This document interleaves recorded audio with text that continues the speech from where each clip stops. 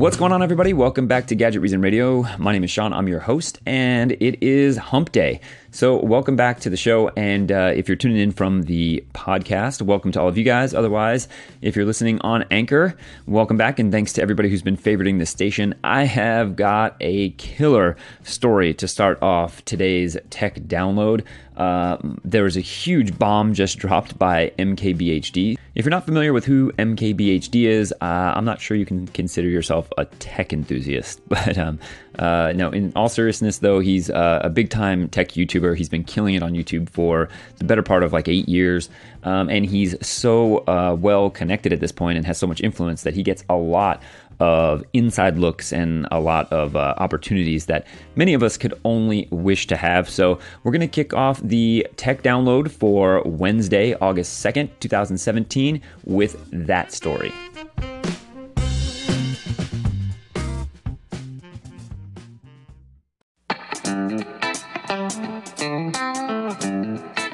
Okay, so MKBHD is one of the best tech YouTubers on the planet. He's also somebody that I've been watching for years, and I'm a huge fan. Well, he just had a live Instagram broadcast where he told everybody that he's going to be dropping this exclusive video where he got hands-on time with the guys over at Red Camera to take a look at their new hydrogen smartphone camera system that they announced, I guess it was like about a month ago.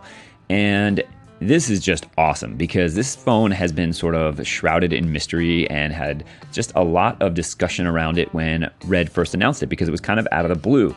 No one expected Red to be announcing a smartphone, that's for sure, let alone a smartphone that was going to cost, $1,600, not counting all the extra gear that you're probably going to have to buy to build this thing out into some type of mini cinema camera. But take a listen, and here's what MKBHD had to say on his YouTube channel when that video went live. Hey, what is up, guys? MKBHD here, and I have seen the Red Hydrogen smartphone/camera system prototype, and now in this video I'm going to share it with you. So up until now, So the Red is made up of a combination of materials such as glass, metal, and some Kevlar, which is good for antenna pass-through. And, the thing looks basically like what you would expect something from Red to look like. It looks very much like one of the Red cameras in terms of things like the, exposed Allen head screws that you can use to bolt on the different components, and the sort of metal grating that looks kind of like a heatsink, and of course that epic Red logo, which looks like it's actually this sort of 3D machined logo that has a red sort of like a jewel type material or some kind of hard plastic for the Red symbol in the center. It looks unbelievable. I mean, the thing looks really good. It has a dedicated camera shutter button that's like the bright red button similar to what's on the Red cameras.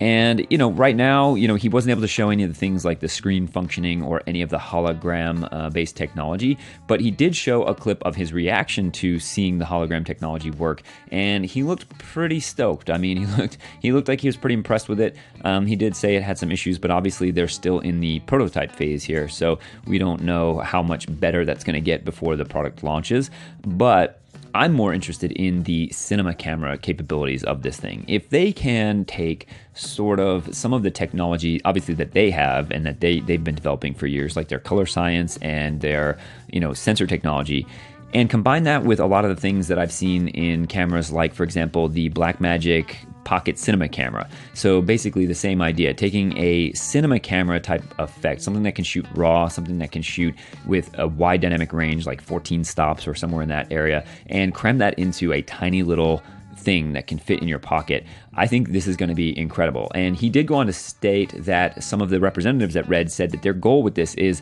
absolutely to make a pocket cinema camera. The idea of this phone is that it can be converted using a lot of different modular add-ons into being something that could actually be used in film to create, cinema quality video. So that is pretty amazing, and the phone looks really cool. It's super exciting to see this thing in person. So be sure to go over to MKBHD's YouTube channel and check out the video for yourself. I'll leave a link to it here in the segment for the Anchor listeners out there. If you're listening on the podcast, just go to the MKBHD YouTube channel on your own and check it out. This is a pretty exciting story. Let me know what your guys' thoughts are on the Red Hydrogen phone now that you've gotten a chance to learn a little bit more about it.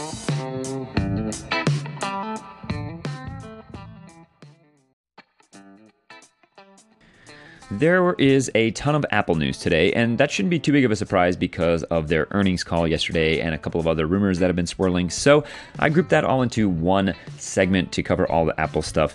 And we're going to start with Apple's earnings call yesterday. Obviously, things looked pretty good. Profit climbed 12% to $8.7 billion, and revenue rose 7% up to $45.4 billion. So things are looking pretty good for Apple in general. Another interesting bit of news that came from their earnings call was the fact that the iPad and Apple Watch sales also rose, which is interesting because the iPad obviously hasn't had an increase in sales revenue for the past couple of quarters. So I think that's probably a lot to do with the fact that they introduced the smaller iPad Pro, or I should say the mid-sized iPad Pro, and the relatively low-cost entry-level iPad is now $399. So I think those two things probably contributed, as well as the fact that a lot of people are probably getting to the point where they are ready for an upgrade from an older model iPad. And that's been discussed quite a lot in the past, that part of the reason why Apple iPad sales have slowed is because people don't upgrade tablets at the same rate that they upgrade, say, their phone. So that's to be expected. With that being said, though, the iPad sold 11.4 million units in its financial third quarter, a 15% jump over the same period last year, which is pretty important when you think about the fact that the iPad unit sales have been slumping. But, again, I think, we get it, Apple. You're making a lot of money. The earnings call was fantastic, and of course, it caused a pretty good jump in Apple's stock yesterday. For whatever reason, Apple's still clinging to this whole philosophy of not talking about specific sales numbers for the Apple Watch. I don't really understand that. It doesn't make any sense to me. But, they lump it in with other products that they sell, like the Apple TV. And speaking of the Apple TV, The Verge and several other news media outlets are reporting that doing some digging recently in the iTunes code shows that there are several movies that are going to be listed as available in 4K and HDR. Movies like Passengers and Fantastic Beasts and Where to Find Them have been found with 4K HDR listings next to their names. So this could be a pretty good sign that the next Apple TV will indeed do 4K and HDR, and that Apple will also have content available on iTunes to view in 4K HDR format. This shouldn't be too big of a surprise because, HDR and 4K is the future for sure, and there are already other services that are providing HDR 4K content, like Amazon Prime and Netflix, to name a few. So that's probably not too big of a leap to make that the new Apple TV will be able to support that type of content as well. If anything, I'd actually say Apple is pretty far behind, and they probably should have released an updated Apple TV last year that was capable of 4K. Even if they weren't fully ready to bring 4K content to iTunes directly, you'd still be able to use 4K and HDR content from places like Netflix on your Apple TV. But better late than never, and that's Apple for you.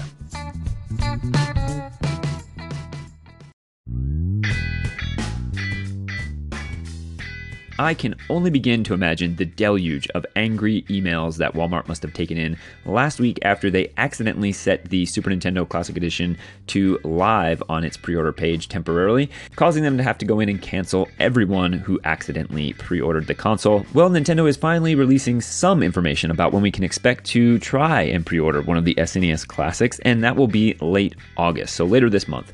We don't have an exact date, but we know the console is set to be available on September 29th for $79 retail, and we also know it's going to be an epic disaster.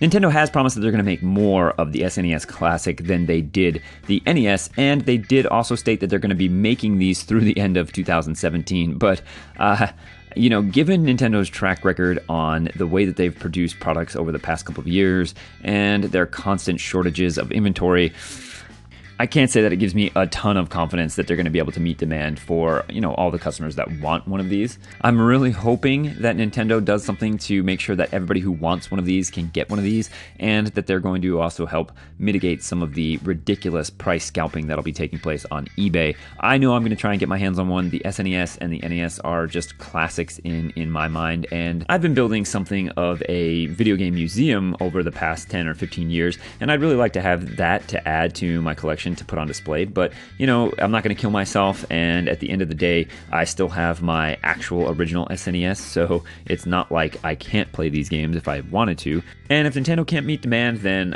too bad for them, I guess.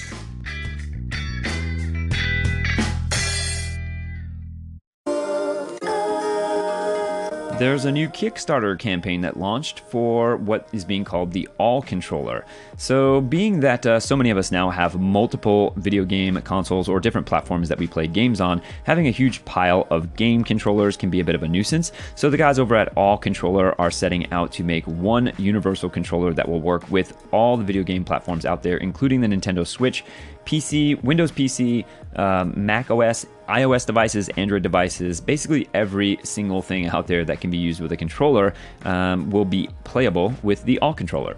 So the question is how will this thing feel? Because all avid gamers know that third-party controllers usually suck. I don't know why that is. I don't know what's so difficult about making a controller that nobody seems to make a controller that feels anywhere near as good as, say, an original Xbox One or PS4 controller. On the internal side of things, the All Controller does have 11 different USB drivers and several different Bluetooth drivers, resulting in a pretty extensive compatibility list. The controller will work with PCs running Windows, Linux, Mac OS, smartphones, tablets, a TV running Android 4.4 or higher, iPhones, iPads, Apple TVs, anything running iOS 6, as well as Xbox One, Xbox 360, PlayStation 4, and PlayStation 3, Nintendo Wii, Wii U, and the Nintendo Switch. That is a long list, and it seems like a pretty tall task to make one controller that will work with all those devices. As far as how it looks, it basically looks to me like it's kind of a cross between an Xbox One controller and maybe the Nintendo Switch Pro controller.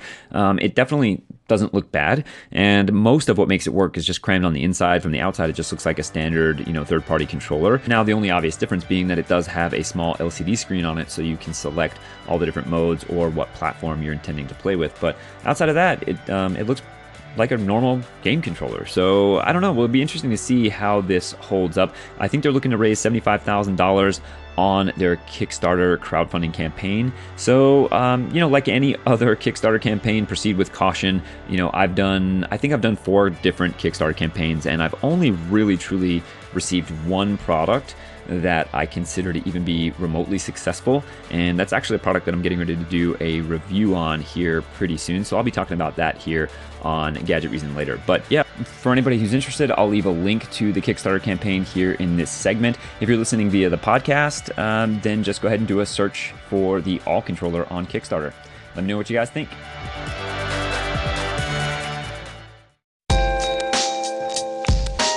Tesla Model 3 reviews are rolling in, and they are overwhelmingly positive. It seems like Tesla has more than exceeded most people's expectations, even from those anticipating the Model 3 to be great. So that's certainly good news for Tesla, and I think for the electric car movement in general. And I've said from the beginning that Tesla had a lot riding on the Model 3. I mean, I think everybody knew that, and that's mostly because of the fact that in the past there's been electric cars. Look, Tesla is not the first. They are not the first company to make an EV car. But they did make what most people consider the best electric car in the Model S, and then followed that up with, of course, the Model X SUV, which has also been getting really great reviews for the most part.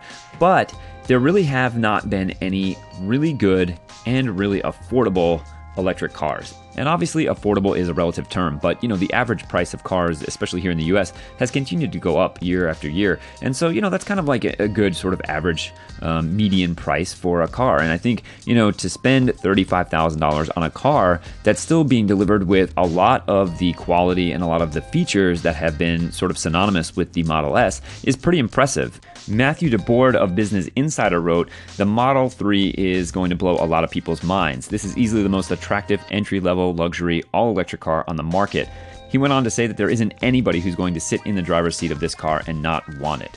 That's pretty high praise from someone who's able to say that he's sitting in and driven every single Tesla car that's ever been made before. The Model 3 is also getting a lot of praise for how it seamlessly integrates technology that most people use in their everyday lives and are already comfortable with, like its large touchscreen center console display. And, that kind of brings up another interesting point about the Tesla that a lot of people are going to have to get used to, and that's the fact that there is no actual typical dashboard array. There's no speedometer, an RPM counter, gas gauge. everything that you do on this car is contained within its large LCD display. And that includes even the most minute details like adjusting your mirrors or turning up the music volume or even adjusting the air vents on the vehicle. And interestingly enough, the air vent on the Tesla Model 3 is just one big long air vent that runs the full length of the front of the dashboard. And all of the controls on airflow and temperature are all done internally with the touchscreen. That's definitely something that's going to take some getting used to for some people, but most reviewers seem to think that the minimalist design inside the Tesla is definitely the future of cars. So what do you guys think? Are you excited about the Tesla Model 3? And do you think you might want to try and buy one as your next car once they're more widely available? Let me know, leave me a comment or a call in, or find me on social media at Gadget Reason.